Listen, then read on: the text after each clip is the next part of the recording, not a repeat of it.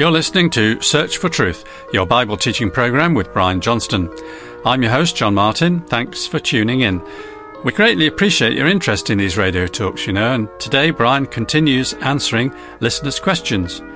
Now, there's no booklet to accompany this series of 10 answers, but as Brian responds to each new question each week, you might recognise it as the one you asked.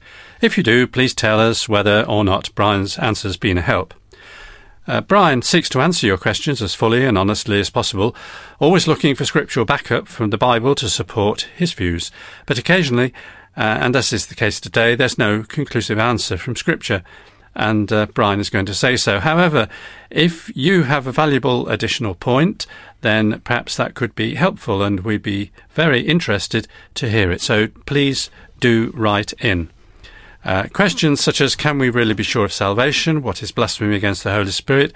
Is there a Christian way to find a marriage partner? Remain to be answered in the coming weeks. But let's go now to our question for today. One of our listeners asks, why was salvation such a long time coming? So, Brian, tell us what you think.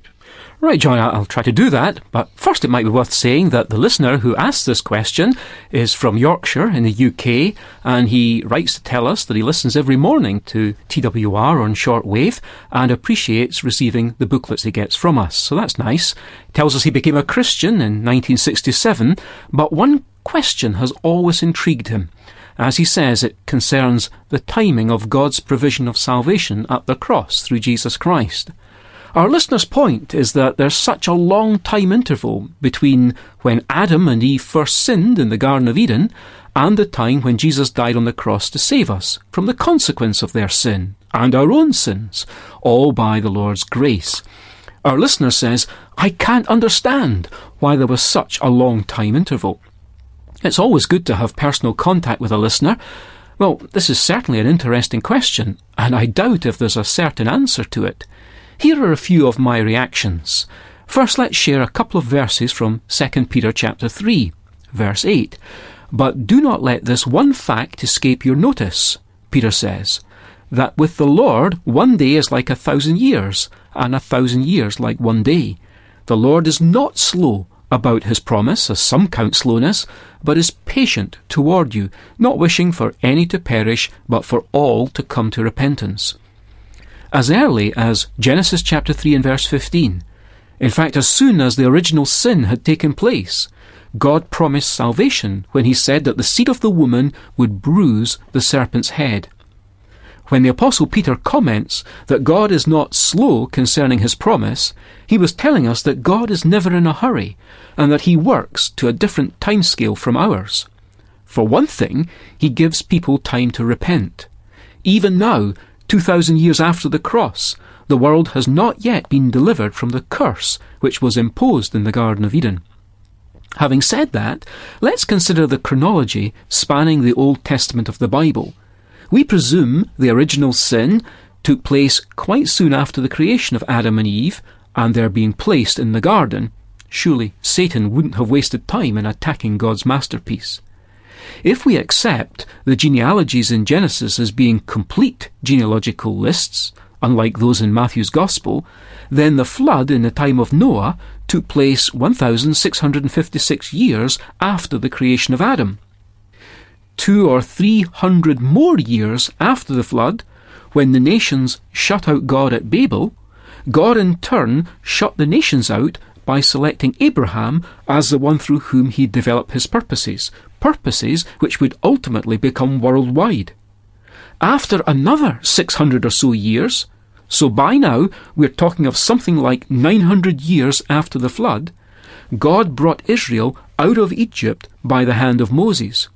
Israel then became God's covenant people, with the 10 Commandments revealing God's all-time standards. They were given God's law, the law of Moses. And Galatians chapter 3 and verse 24 tells us that God regarded this period of history, lasting 1,500 more years until Christ, to be like the time that we spend in school. In other words, it was like a learning period, a learning curve, we might say. You see, it was God's intention for the law to prepare the way for Israel, and later for the world to receive Christ. Here's what it actually says in Galatians 3 verse 22. But the Scripture has shut up everyone under sin, so that the promise by faith in Jesus Christ might be given to those who believe. But before faith came, we were kept in custody under the law, being shut up to the faith which was later to be revealed. Therefore the law has become our tutor to lead us to Christ, so that we may be justified by faith. Some of the foundational things that had to be taught were the obvious inadequacy of the system of sacrifices, the awful reality of sin, the need for forgiveness, and the total inability of human effort and animal victims to provide lasting forgiveness. What's more, the idea of a life for a life, that is, the idea of sacrifice or substitution, had to be demonstrated prior to Christ's arrival in order to explain why it was that Jesus had to die for us on the cross as the Lamb of God. The whole Old Testament background set the scene for the gospel to be preached in an understandable way after the cross. With the scene then set, we read, still in Galatians, but now chapter 4 and verse 4, "But when the fullness of the time came, God sent forth his Son, born of a woman, born under the law, so that he might redeem those who were under the law, that we might receive the adoption as sons." Notice the expression there, the fullness of the times. The time when Christ came and died was, in God's sovereign working, a very strategic time indeed. The influence of Greek culture and the spread of the Greek language were major features at this point in history. The Greek speaker then would have been like the English speaker now. In addition to that, the power of Rome had subdued a large part of the world, certainly around the Mediterranean region, from Spain to Israel and including northern Africa.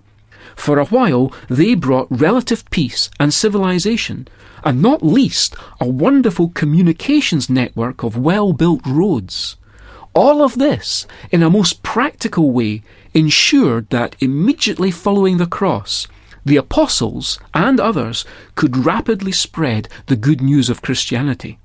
But God's bigger picture promised to Abraham in Genesis 12 and verse 3 had to be worked out also.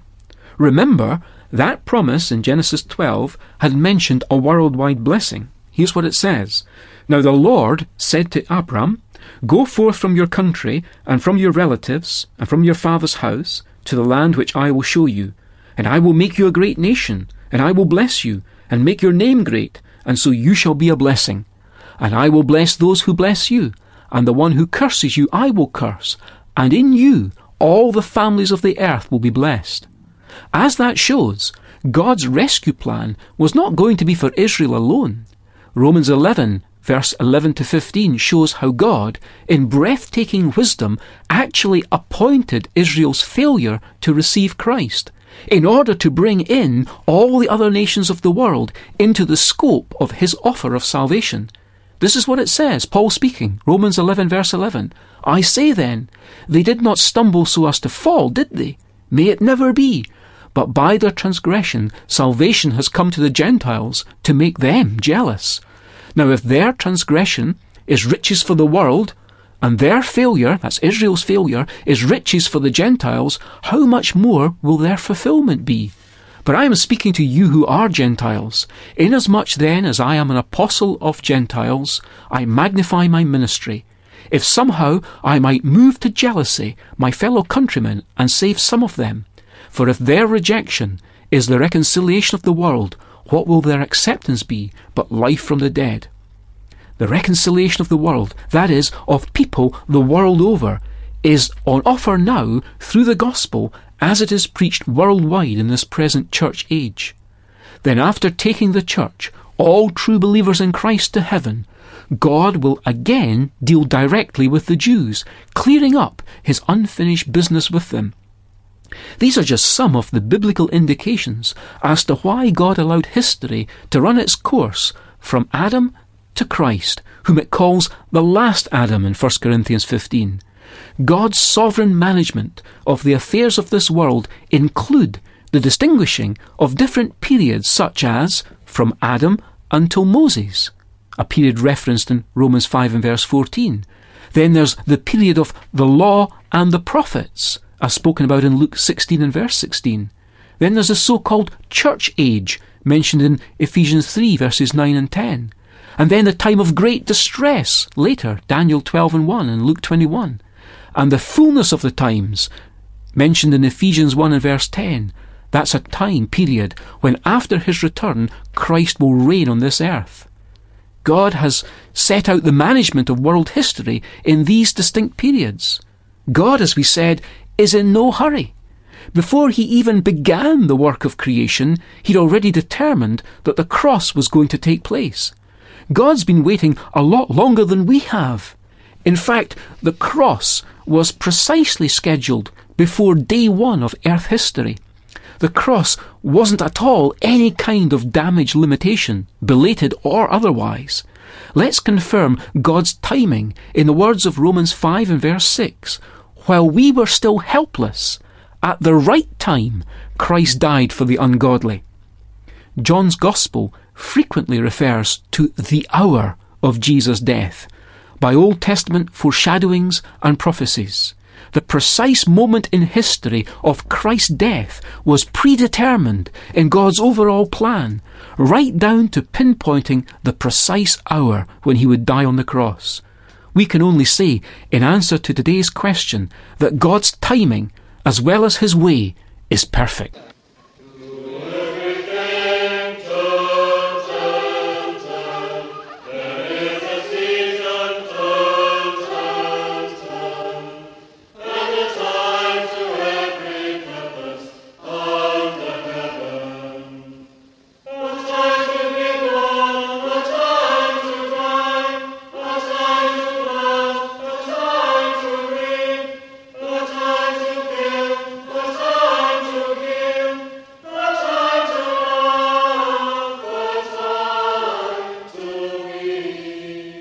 But now here's our postal and our email address so you can write in. Search for Truth, Church of God, Downing Drive, Leicester LE5 6LN UK. I'll repeat that. Search for Truth, Church of God, Downing Drive, Leicester LE5 6LN UK. And our email address is sft@churchesofgod.info. Although there's no booklet for this series on listeners' questions, you can still access the many booklets for subjects and studies which we've previously presented here on SFT, Search for Truth. So you still have opportunity to enjoy these at your leisure, and each week I'll remind you of a different method of obtaining them. For instance, by looking up www.searchfortruth.org.uk, you'll find our church's main website where you can download some actual programmes and their accompanying transcripts, as well as accessing other helpful material. So also look out for Search for Truth featuring on www.twr360.org. We're excited that this will give you yet another excellent way of accessing again what you first heard here on air. So that's all for now. But if you're a regular listener, I hope you're enjoying this series of answers to listeners' questions. Many thanks for the pleasure of your company. Next week, Brian tackles the question, what is blasphemy against the Holy Spirit? So, if you want to know, then please join us again. Until then, very best wishes from Brian, our Bible teacher, David, our studio technician, our singers, and me, John. So goodbye, and may God richly bless you.